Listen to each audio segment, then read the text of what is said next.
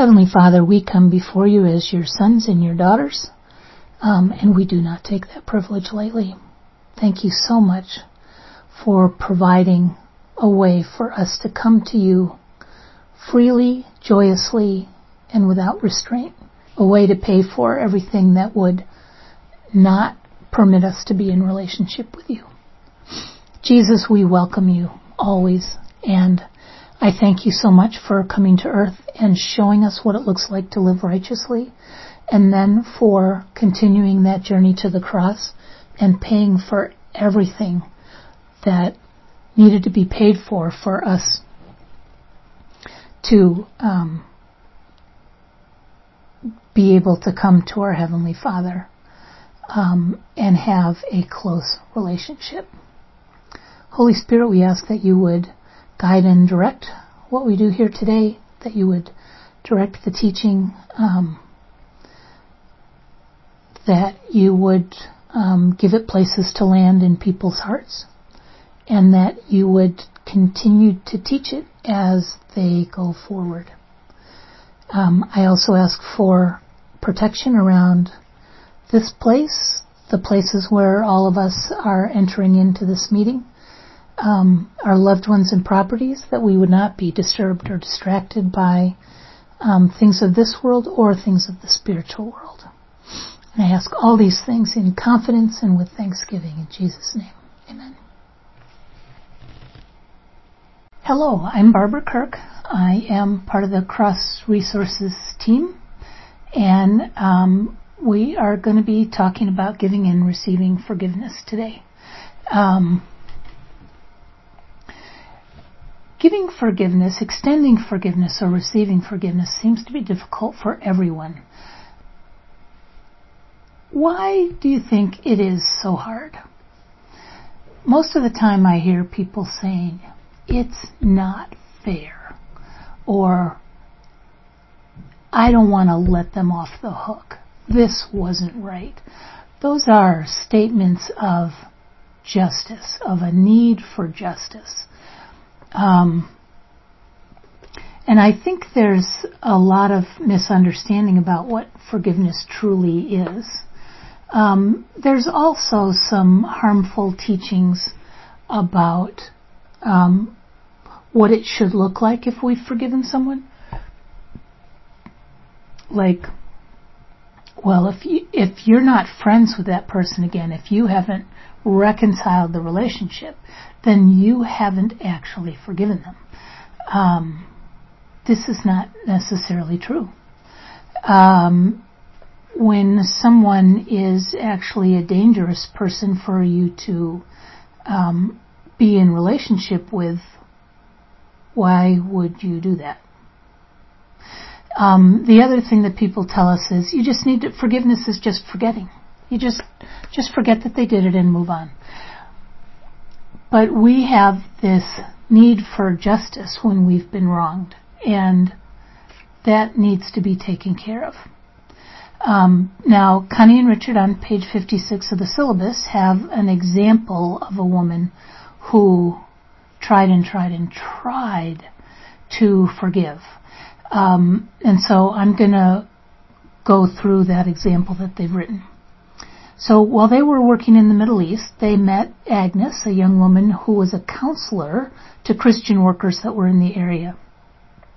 Minutes before they were headed for the dock to catch their ferry to leave the city, she came running up the stairs and said, "We haven't had an opportunity to meet, but I just found out you, and I beg you to help me before you leave." No pressure. She poured out her story. As a teenager, she had been gang raped. The consequences of that had been devastating, and she was still living out a life of pain. Her marriage to a fellow missionary had ended in divorce. In her training as a therapist, she had undergone counseling from both Christian and secular counselors, during which she had extended forgiveness to those rapists. But she continued to relive the incident with all the feelings of anger, shame, and defilement. "What is wrong?" she said. "Why doesn't God free me? What did I do wrong? Does God even care?" These are all legitimate questions, and she struggled with them daily. Since we only had a matter of minutes, I sent up a quick prayer for help to determine the root of the problem. The thought came that it was forgiveness that was the issue. So Richard asked, Agnes, on what basis did you forgive those who raped you? On the same basis, she said, that Jesus did on the cross. Father, forgive them, for they know not what they do. In response, I told her that these men had known very well what they were doing. They not only plotted to do it, but laid in wait for her, enjoying doing it, and given a chance, they would have done the same thing again. They know not what they do did not refer to the act of crucifixion, but to whom they were doing it. They didn't know they were crucifying the Son of God. Therefore, this prayer did not apply in Agnes's case. The more Agnes heard, the angrier she became, so that when it was time to accuse and forgive these men on a proper basis, she found forgiveness very difficult to give. And it should be. This was a huge offense, and it had had an effect on her for decades. Only when we accept the fact that a terrible wrong has been done to us and the offender is totally without excuse can we extend true healing forgiveness. We can best forgive when we really begin to feel the emotions that occurred at the time. Our feelings are a validation of perceived injustice. These emotions are there under the surface, affecting our lives still.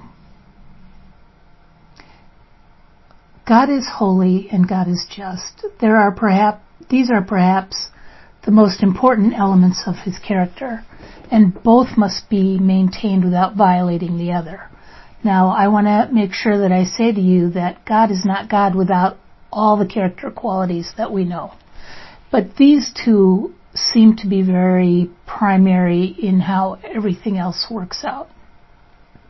When his holiness is violated, his sense of justice must be satisfied.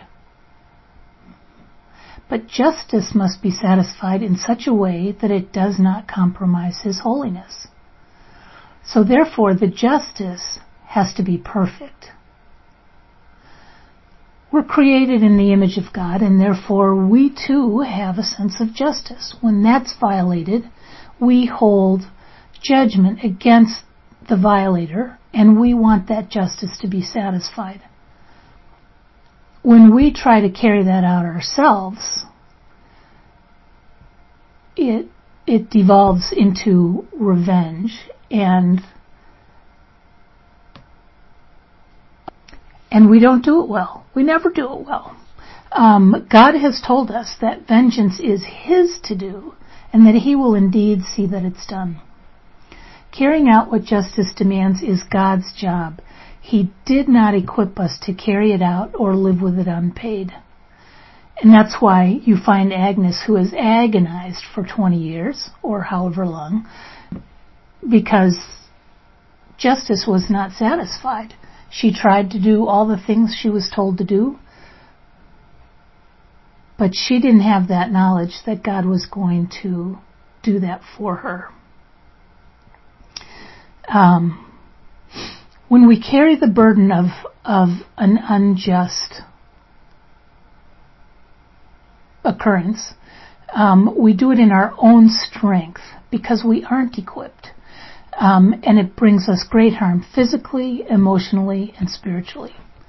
Extending forgiveness is at the core of the process for answered prayer for our own forgiveness. However, if we are able to forgive effectively, we need to have a clearer understanding about forgiveness. God loves us and understands us, but that's not the basis. Sorry, Mike. God loves us and understands our weaknesses, but that's not the basis that allows him to forgive us.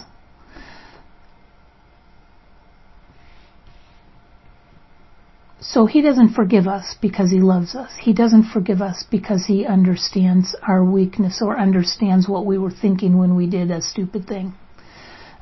And when we are needing to forgive someone, we don't forgive them just because we love them or because we're forced to or because we understand the offender's weakness or even because time has passed. It's been 20 years. I might as well let this go. In fact, forgiveness that brings true healing, that heals the heart wounds, cannot be offered simply because we're told to do so. Forgiveness is based on the premise that the wages of sin is death, and without the shedding of blood there is no remission of sin. Forgiveness is able to be extended because blood has been shed and payment has been made. We may choose to forgive out of love or a desire to extend mercy, very godly reasons, or even to get rid of the burden of hanging on to the offense, which is a pretty self-serving reason, but very practical. God loved us and wanted to have fellowship with us, but sin prohibited that from happening. He wanted to forgive us that sin, but was unable to do so until payment was made. The shed blood of Jesus Christ made the payment. God is then able to extend forgiveness to us by applying that payment to our sin, our debt. God chose to forgive us because of love and was able to forgive us because payment was made. And so can we. So when we have confidence that our Heavenly Father is going to do justice for us, and if we were standing next to Him and saw that justice, we have the confidence that if we saw that, we'd go, yeah, that's enough. Okay, I'm good. I'm done. Mike Benker also has an image that he uses a lot, which is you make a list of all the things this person has done in the way that they've harmed you. And you walk into the courtroom and you put this pile of papers before the judge on his desk. And then you have such confidence that the judge is going to make a perfect judgment, you don't stick around to see what happens. You just walk out of the courtroom, and then you go do life. And you have left that burden because it simply no longer applies to you. And that is an astounding thing. Now, sometimes we may see what that justice is. Many times we will not.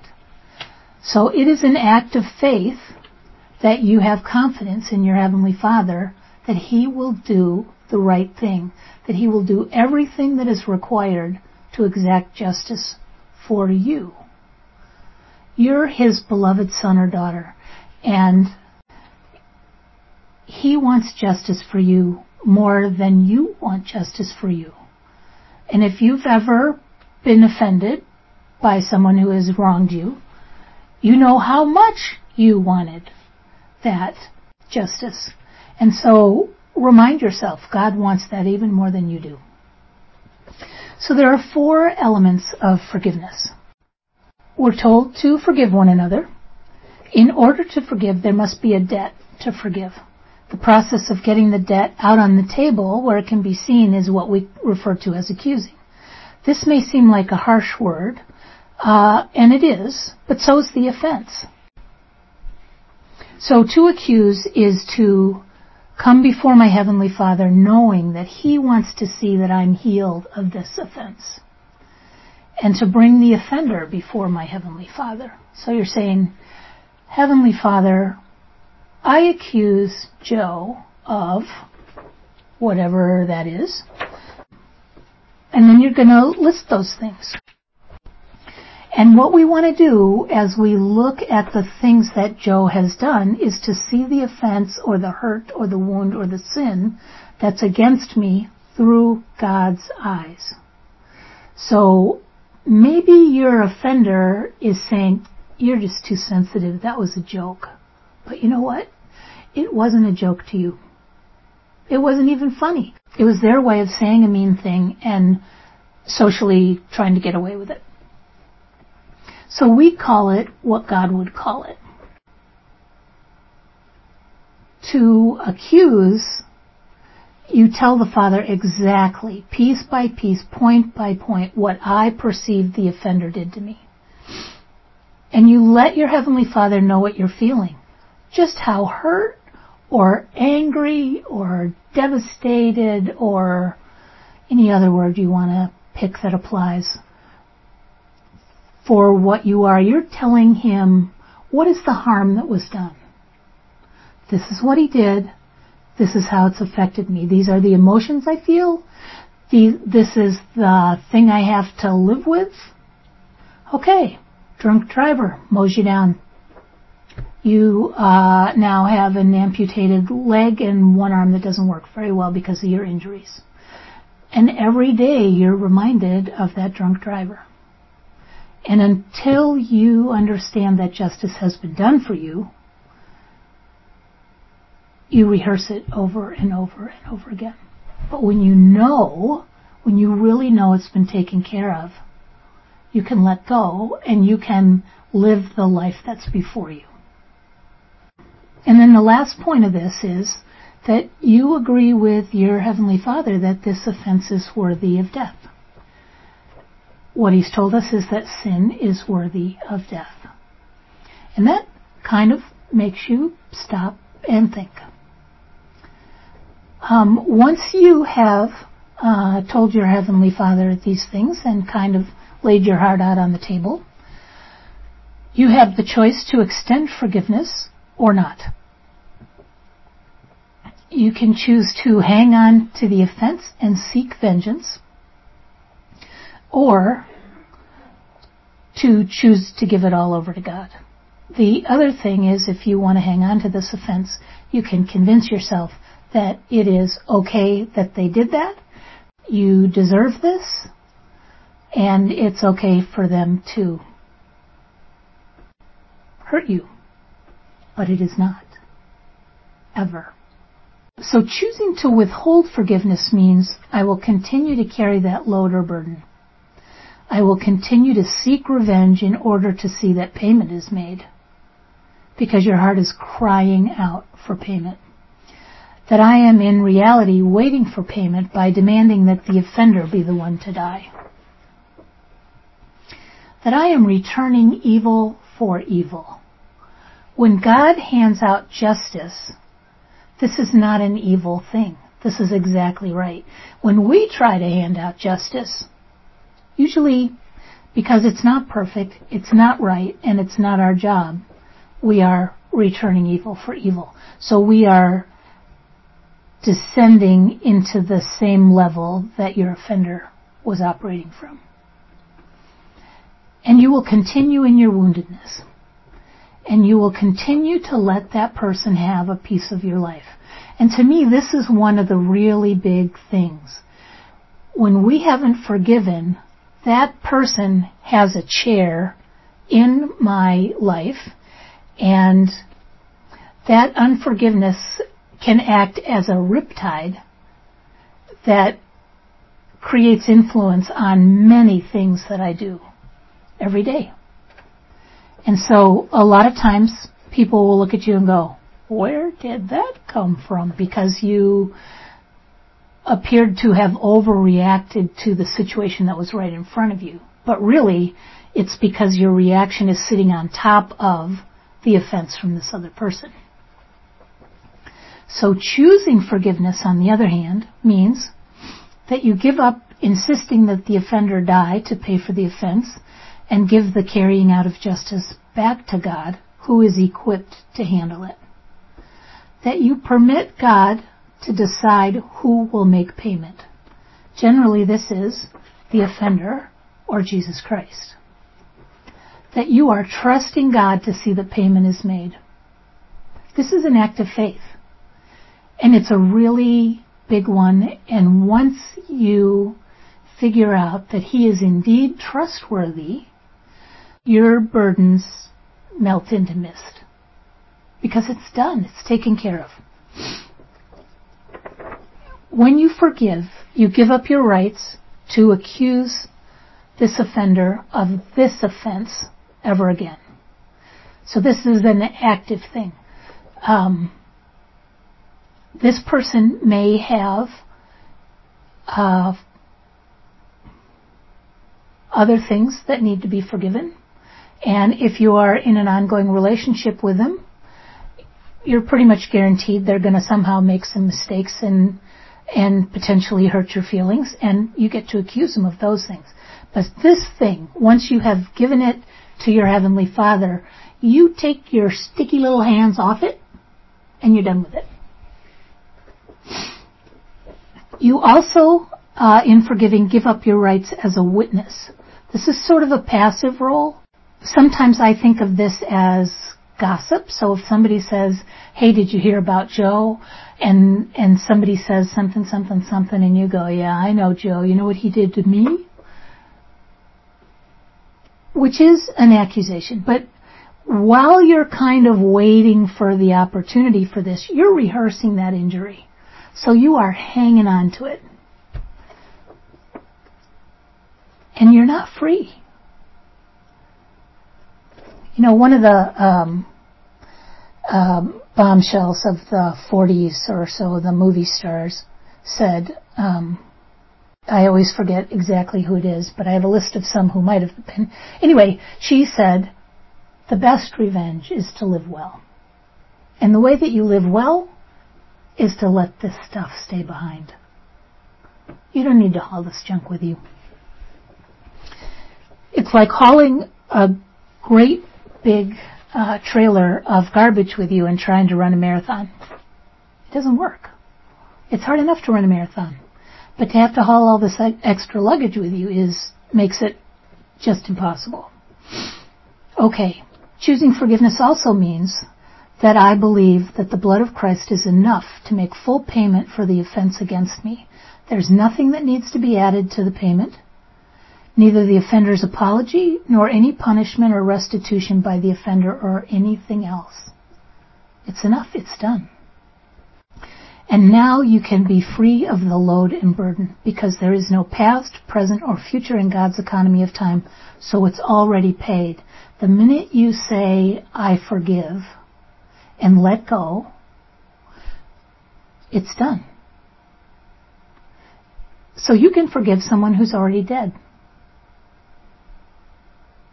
And you can forgive someone that you haven't seen for 25 years. And it's still forgiveness, and you are still let loose, and things happen in the heavenlies as well as in your heart. And that is really, really important. The third step in forgiving is to confess. 1 John 1:9 says, if we confess our sins, He is faithful and just to forgive us our sins. So what does it mean to confess? You acknowledge the wrong that you've done.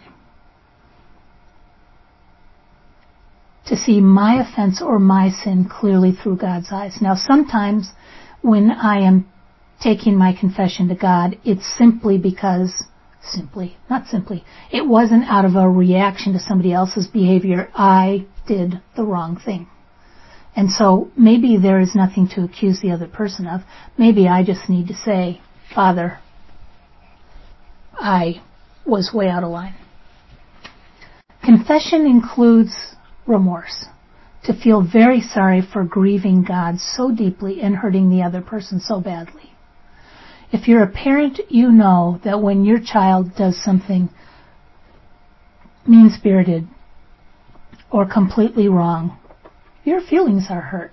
That's your child, and they did what? What are you thinking? And so we as children of our Heavenly Father also need to look at, yes, I hurt this other person, but I also hurt my relationship with my Heavenly Father, and I hurt God's feelings. He has given me everything I need to be able to do the right things. And then another aspect of this is to be repentant, to choose to turn from this wickedness and to walk in righteousness. Then we ask for forgiveness. Forgiveness does not come automatically. And even as His children, we do not deserve it. Forgiveness is a precious commodity, as my sin or my wrongdoing was part of what Jesus carried on the cross. And so when we think about what we've done and we are confessing to our Heavenly Father, we also need to think about Jesus and the time that He spent in agony on that cross. It wasn't just physical agony, although crucifixion is one of the most agonizing deaths ever devised. But He also had spiritual agony with all of that sin laid on Him. And we just added another thing. This is the thing that made me start to see sin differently. I became a Christian as an adult, and you do things that you regret, you do things that you realize are wrong, and then you say, gosh, I'm sorry, and will you forgive me? But until you know this part, you don't realize the price that was paid. The huge, enormous price that was paid. And one of the things that got to me most are what I call the stupid sins. The smaller things. Because it felt like we're just piling on at that point. We're making Jesus suffer more for something that wasn't that important for us to do. It wasn't something that I was really driven and compelled to do. It was something where, yeah, I could have taken an extra second and been polite. But no, I didn't. And that too landed on Jesus. And then the last element of this is grateful acceptance. An acceptance and appreciation for the forgiveness and gratitude for His mercy. And that attitude of gratitude should encourage us to walk in righteousness and to have that be our goal. So the last element of this is to ask for forgiveness. I want to tell you about confession first. One other thing about confession. I had one friend I was doing prayer resolution with. I had another safe other, a guy, and we had talked about a very difficult situation that she had been in. And she was doing a great job accusing, and she stopped and thought about it, and it was difficult, but she extended forgiveness. And then we said, what's your confession in this? Confess! Confess! I'm the victim here. I don't have anything to confess. And I was kind of like, well, that was a strong reaction. And I said, well, why don't we ask your Heavenly Father? And so she said, Heavenly Father, oh, for goodness sake. And then she rattled off 4 confessions that were spot on. And I had gotten 2 of them, and my partner had gotten 2 of them, but there was, so we shared 3 of them, and then there was a final one that neither of us had thought of, so we were really glad we asked God.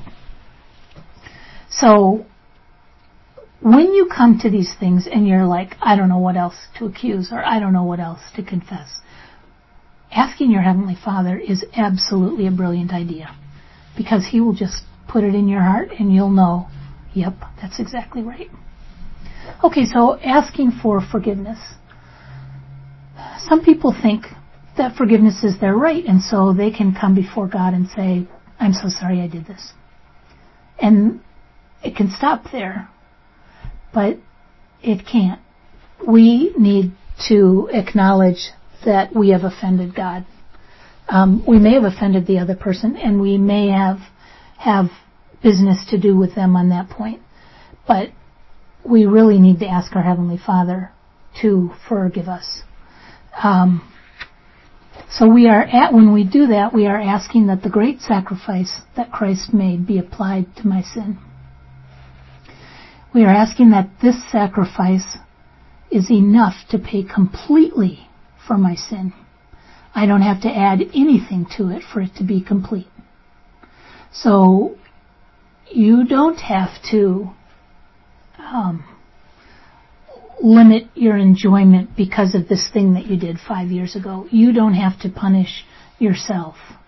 I have a friend that I'll tell you this at the end. You're asking that your sin be paid for by Christ and the debt that you owe is canceled. That God would remember my sin no more. That this sin is removed from the spiritual realm. That because I am forgiven, I am no longer guilty or ashamed. That I am free. And this is a remarkable thing. And usually when I'm working with somebody, when they've asked for forgiveness and I've witnessed their prayer, I ask them, how do you feel? And usually they feel a huge relief. And a lot of times they'll feel like 10 pounds fell off their shoulders, or 20 pounds, or a ton. I have a friend who was embroiled in a situation when she was away from home, and it went places it shouldn't have gone. We talked about that. Her entire family, her parents were called, and then they called all of the siblings, which were quite a few, and so she started getting phone calls from everybody in her family. At any rate, she came to me and we took care of this situation before God. And when I returned her to her family, I told them she has accused, she has extended forgiveness, she has confessed her part with remorse, and she has asked for forgiveness, and God has forgiven her. He has cleansed her. He has restored her purity, and she is free from this.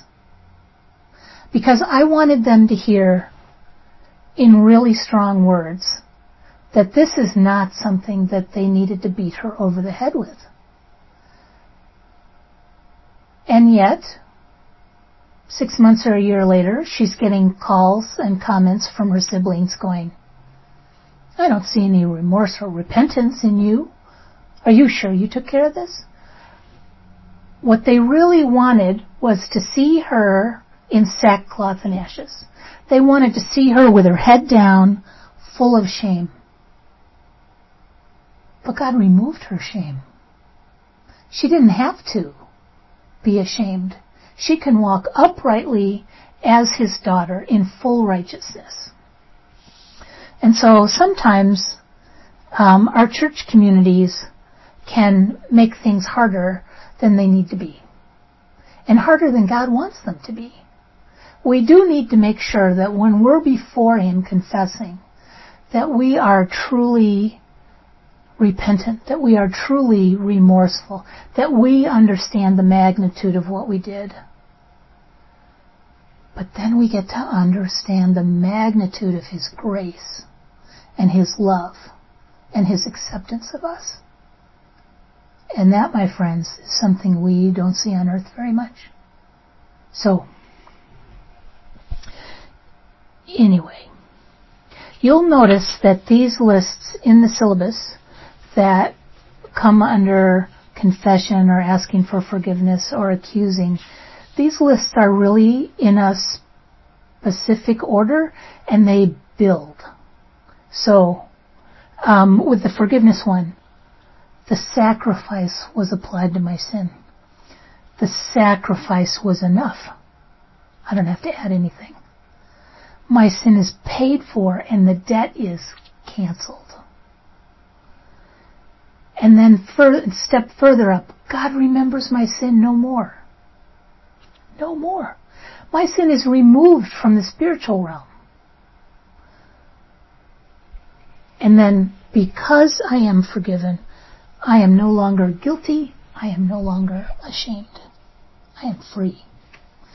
I have this picture of arriving in heaven and spending some time with Jesus. And he's got this book with my name on it, and he opens the book. And there's going to be things in there that I didn't even remember until this moment. Some of them are really good things, and they're in there because I had an impact on somebody else's life that was a good thing.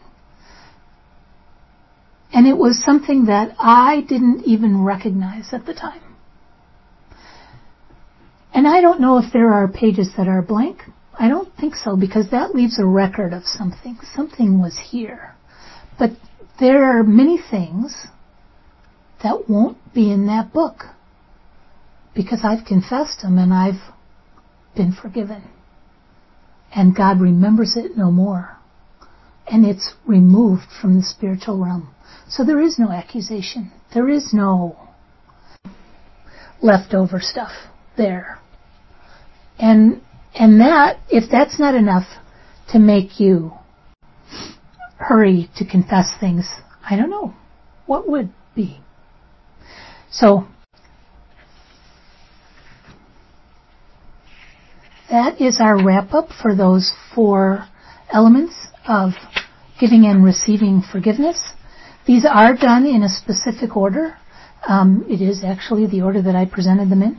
And Deb is going to be next to talk about that and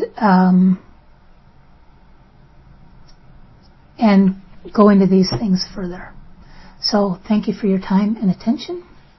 Hi, my name is Deb Bowl, and I am happy to be here with you to continue in Chapter 9 on giving and receiving forgiveness. We are on page 59 in your syllabus as you follow along.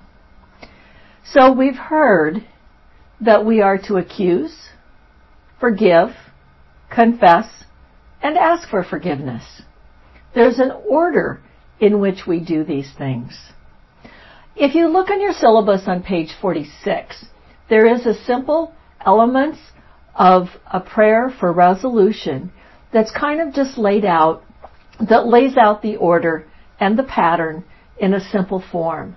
This is something that you can use whenever you are praying to forgive somebody or leading somebody else through that prayer of forgiveness. I accuse and forgive those who have wronged me before I confess and ask for forgiveness. This order is in teaching with what Jesus taught us in Matthew 6. Okay, in the Lord's Prayer, Jesus said, "Forgive us our debts, trespasses, our sins, as we have also forgiven those who are our debtors, or those who have sinned against us. Forgive us our debts, as we have forgiven our debtors." Now verses 14 and 15 of chapter 6 of Matthew goes on to say, "For if you forgive men when they sin against you, your heavenly Father will also forgive you. But if you do not forgive men their sins, your Father will not forgive your sins." What is your attitude toward the one who has hurt you? Are you willing to forgive? Or are you telling God that their sin is so great that Jesus' blood shed on the cross wasn't enough? I forgive the one who has hurt me. My heavenly Father forgives me. It is important that we list the grievances that we are going to forgive. And I list my confessions that I am going to ask for forgiveness. Because as I look at that list of grievances, I begin to see how wrong it was what someone did to me. The awfulness of that sin. It does make forgiving harder sometimes, but it also makes it more heartfelt and complete. And I know exactly what I am forgiving them for. And when I list my offenses before I pray, it makes me more and more aware of the awfulness of my sin and the penalty that was paid to be able to forgive my sins.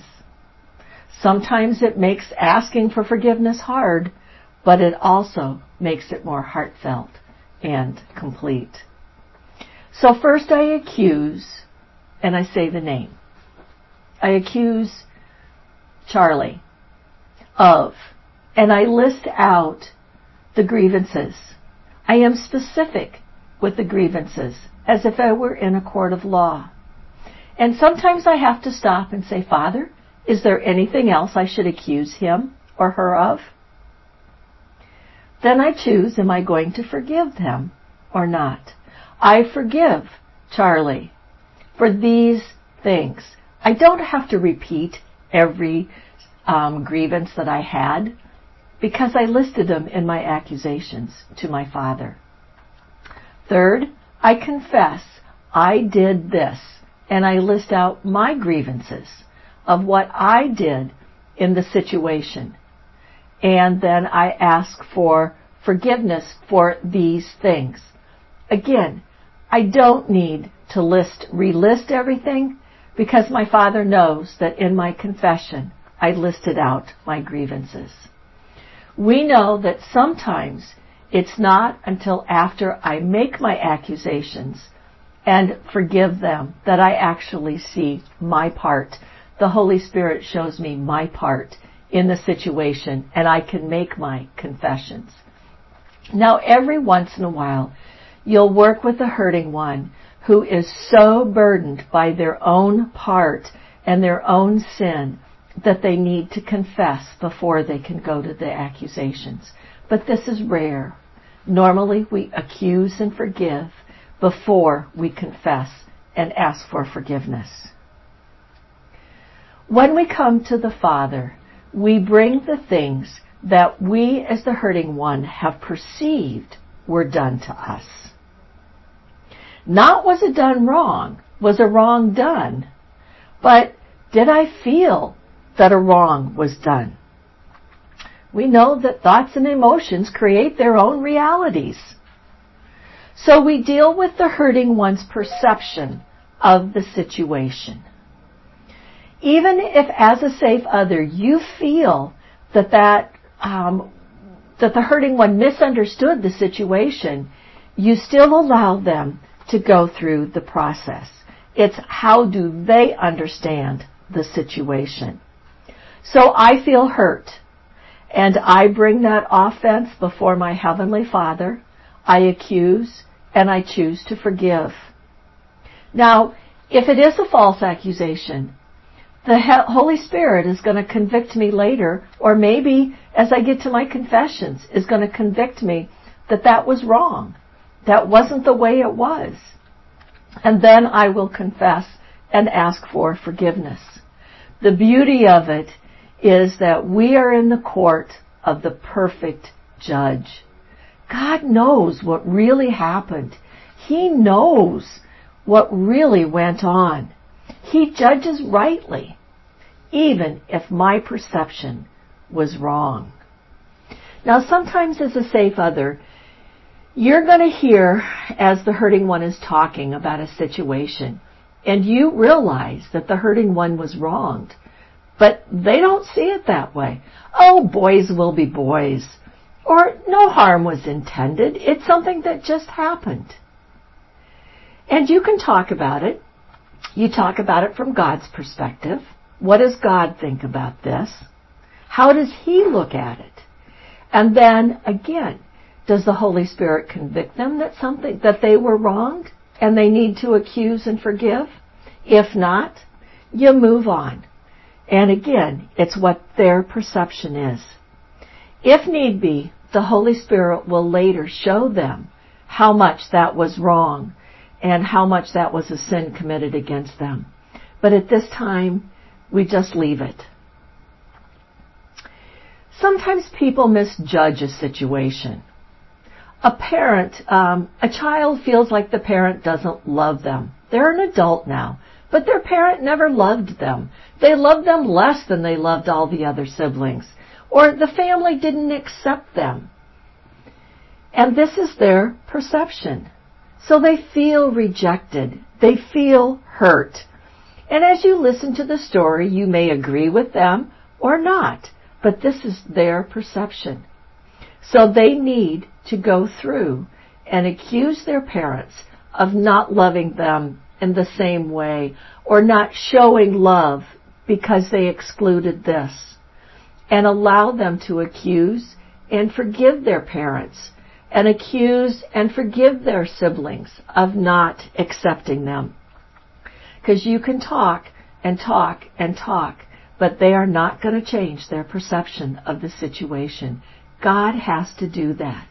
And after they have gone through and accused and forgiven, confessed and asked for forgiveness, then we can ask the Father to restore a proper relationship with their family and with their parents. Sometimes it's a sensitivity that comes because of culture. What's perfectly fine in one culture may be looked upon as a sin in another culture. And we need to allow that hurting one from the other culture to accuse the person, even if we don't feel like anything wrong happened. So the first time my husband went to China to teach English, he was with a group of the teachers that he had gone with and the students. It was a rainy day. He had an umbrella, so he put it up, and there was one young student that did not have an umbrella, and he thought, well, I'll just share it with her. So he said, can I share my umbrella with you? And the missionary who was with them very quickly said, Ted, why don't you give the umbrella to her and I'll share mine with you? And then he explained that in their culture, sharing an umbrella was just like a marriage proposal. And so Ted had to confess that he didn't know that and ask the Father to forgive him if he had caused harm in that young woman's life in any way. Sometimes we distort the facts. And after praying, and you come back, say later, and the person just doesn't feel like the situation was taken care of. They don't feel like it was answered. I still feel like I want to tell everybody what he did to me. I don't feel like it was completed. Maybe they didn't pray with completeness and with complete understanding. This is part of why we spend time talking about a situation before we pray, so that we can make sure the situation is understood completely. Sometimes we have to pray for clarification so that we understand where was the distortion. And in my next example, you will see how distortion played a big role in not receiving complete forgiveness. So then there's what we call the greater circle. Many times when we accuse somebody in a situation, there might be others around who also played a part in that situation. For example, a child is bullied on the school property. Well, what about the other kids that stood around and watched? What about the teacher that was supervising? Did they step in and do anything? Or did they allow the bullying to continue? When that hurting one brings this incident before the Father, there's more than just the kid who bullied him that needs to be accused, but the other children and the teacher. And did they tell their parents? And what did their parents do? This is the greater circle. A very good example of this is a young woman who had an abortion when she was a teenager. She had asked God many, many times to forgive her, to cleanse her. For over 30 years she had been praying for forgiveness, but she never felt like God had truly forgiven her. She tried everything. She'd ask again and again. She'd force herself to believe it. She'd quote scripture to herself that says she was forgiven because she asked, and God heard her prayer. She kept repeating over and over again that she was forgiven. She even would look in the mirror and look herself straight in the eye and say, "You are forgiven by God." But she didn't feel that way. She still felt guilty and condemned. As she was sharing her story with her safe others, a lot of information came out. And all through the years, this young woman had blamed herself for the abortion. She didn't want the abortion, but she felt it was wrong, and she wanted the baby. She tried to get help and the best advice that she could as a young teenager. But her boyfriend told her, it's either the baby or me. The baby goes or I go. Her aunt, with whom she was living, said, "You've made your bed. You have to lie in it now." And her girlfriend told her, "It's no big deal to have an abortion. Everybody does it. Don't let a baby ruin your life." Even the doctor and the nurse were cold and offered no other alternatives for her. They said it was a simple procedure and there were no side effects or after effects, not even emotional ones. In the end, this young woman gave in and had the abortion. Afterwards, she felt terrible. She felt the guilt, the shame, the grief, and condemned for what she had done. This had brought her to God, and for 30 years she had been begging for cleansing and for forgiveness and release. As she talked with her safe others and as they prayed together, she began to see that she was taking on the blame for everyone else who had a part in her story, and encouragement from her girlfriend, from her boyfriend, from her aunt, from the doctor and the nurse who lied to her. She began to see that none of them had done right by her, and that she had made a very difficult decision because of what they said. If somebody had supported her, she might have made the other decision. Now, the decision was fully her part, and she recognized that and had to bear the consequences for that decision. But each one of these others had sinned against her by not helping her make another decision. One by one, this young woman went through and accused her boyfriend, her aunt, her girlfriend, the doctor and the nurse, one by one, each for their part and what they had done against her and that had wronged her in this whole process. And so she accused and she forgave. She confessed her part and asked for forgiveness. And as she was praying, she realized there was one more person she needed to confess that she had wronged, and that was the baby. So she had never considered that before, but she realized she sacrificed her baby's life for that of a boyfriend that she thought she wanted in her life more importantly. So she confessed and asked God to forgive her for her sin against the baby. With clarity and understanding and no more distortion, and including the wider circle, she went through the steps with each party for the part that they had done to encourage her to have the abortion.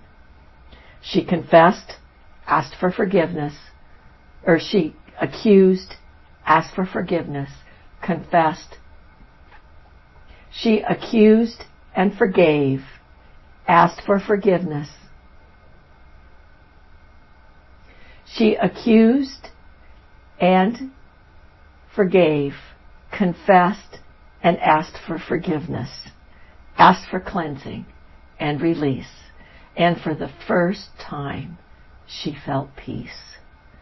Because she had rightfully accused and not taken the blame upon herself, God finally brought her release and cleansing.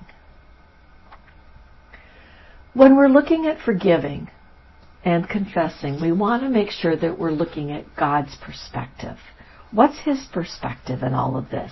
We are made in the image of God. So we want to think as He does and be able to distinguish good from evil. So in Matthew chapter 18, in verses 21 to 35, Jesus tells the parable of the unjust servant. This is the king who calls his servant in, who owes him a lot of money. This is more money than the servant would ever be able to pay him back. He's ready to sell the servant, his family, and all of his things to pay off the debt. But the servant falls on his knees and begs for mercy and says, "I'll pay you back." Well, there really wasn't any way he could do that, but that's what he begged for. And the king had compassion and forgave him his debt. He took pity on him and canceled his debt. The servant went out and found a fellow servant who owed him just a little bit of money. And he said, "Pay me back. You owe me this money." And the servant said, "I can't right now. Please, I'll pay you back everything." He fell on his knees and begged him. But the servant would not listen, and he had his fellow servant thrown into jail until he could pay him back. Others heard about this and went back and told the king. And of course the king was furious. He was enraged, and he said, "You wicked servant, I canceled all that debt of yours because you begged me to. Shouldn't you have had mercy on your fellow servant just as I had on you?" The servant was put in prison until he should pay back all he owed. And in verse 35, Jesus said, "This is how my heavenly Father will treat each of you unless you forgive your brother from your heart." Forgive us our debts as we have forgiven our debtors, forgiven those who have sinned against us. When we want to be godlike, when we want to imitate our Heavenly Father, we need to forgive those who have hurt us. Jesus applies this parable to God's response to people who withhold forgiveness. So as we look at that, there are some conclusions we can draw from that. One is that God releases us from debt when we do not deserve such treatment. The king didn't have to forgive the servant, but he chose to. Forgiveness is an act of the will. The king chose to forgive. The servant chose not to forgive. But God expects us to imitate Him in forgiveness. God is very angry by an unforgiving spirit. God wants us to imitate Him in forgiveness.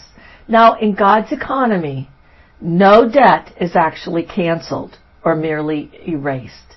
Instead, there was a payment that had to be made, and Christ made that payment by giving His life on the cross and shedding His blood.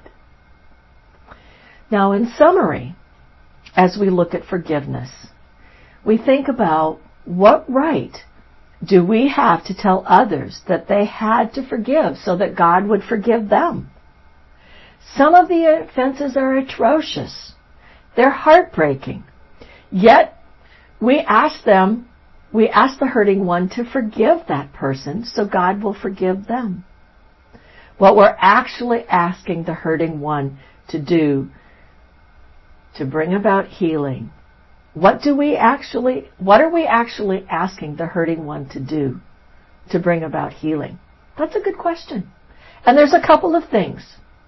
First, Webster's dictionary says forgiveness is to give up resentment of or claims to requital for, to grant relief from payment of, to cease to feel resentment against an offender. Okay, that's man's way, but not what God says. Secondly, much of counseling seems to say that forgiveness comes when we understand what the offender did, why they did it, and we understand why we responded the way we did to that offense. They think knowledge brings about understanding, which brings about release. Again, not what God says. Thirdly, the church says, give it to God. He'll take care of it. Good advice. But how do you do it? None of these really do bring about healing. But what we know is that when a debt or a sin has occurred, what we do know is when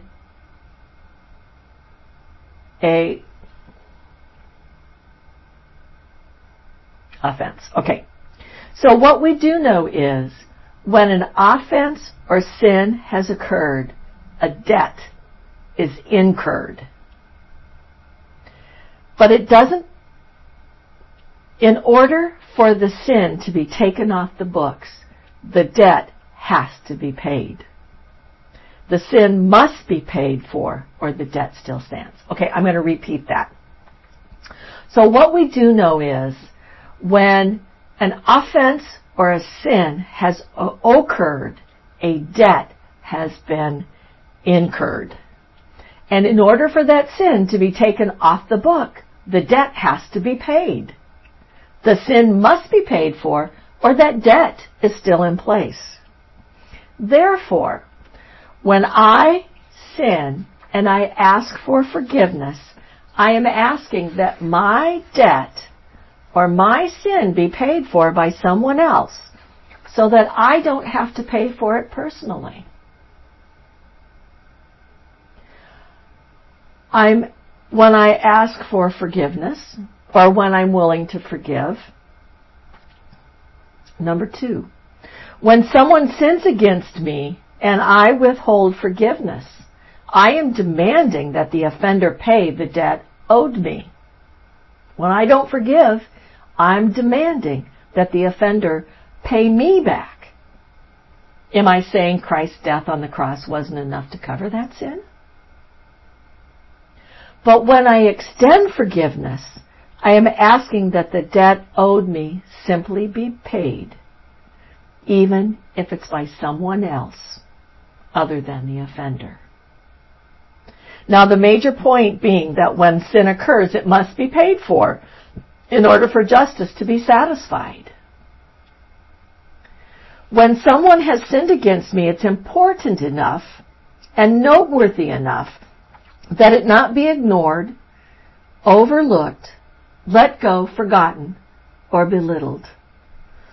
That it will be paid for to the extent that justice is done.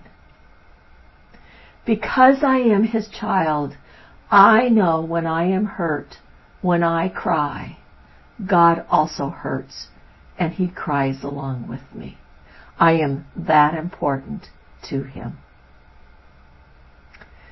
Forgiveness is trusting God enough to believe that He will see that justice is done on my behalf to the point that even my sense of justice will be satisfied.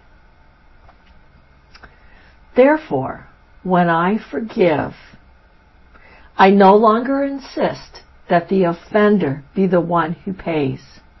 Rather, I give it over to God, the choice of how that payment is made, either by the offender or by Christ.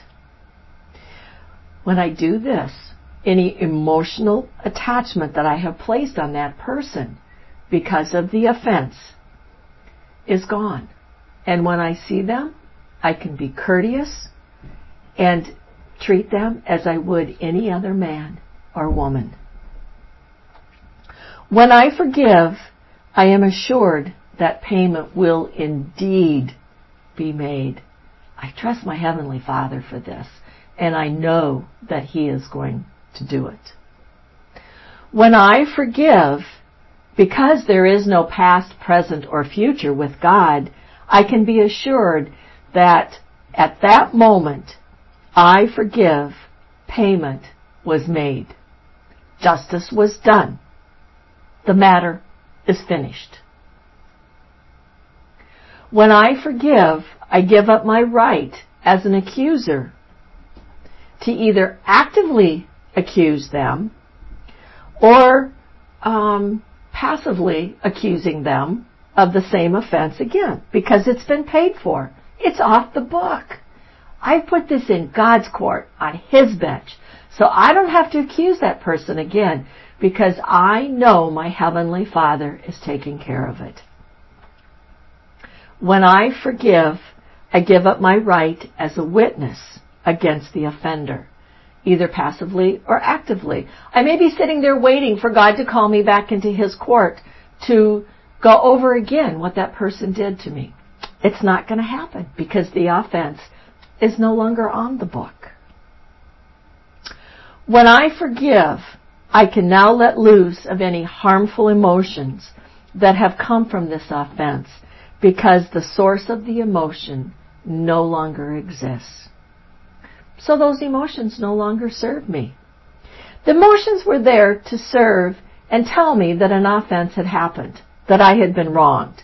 They were there for me to seek justice. But now that the penalty has been paid, the offense has been paid for, I don't need those emotions anymore. I give them to God. And because I forgive, I can ask that whatever painful memories that exist can be put under the control of the Holy Spirit, so that Satan has no access to them to accuse me, and I have no access to them to beat myself up over them. Their power to hurt me is gone. Whenever that memory comes up, it's just a memory. There's no pain behind it.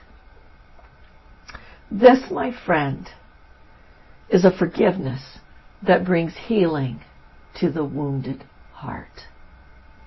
Let's pray together. Father in heaven, we thank you that you have given us a way to be healed. You have given us a way to be able to extend forgiveness to those who have hurt us. That Jesus dying on the cross paid for my sins and also paid for the sins of those who have hurt me or wounded me. Father, you have promised that you will be with us and help us through this process. And I thank you for that, Father. I also pray that these words that were spoken tonight, or that were spoken, that have been spoken, would touch the hearts, not just the ears, but the hearts of those who have heard them. And Heavenly Father, I just ask that these words would begin to bring healing to wounded hearts.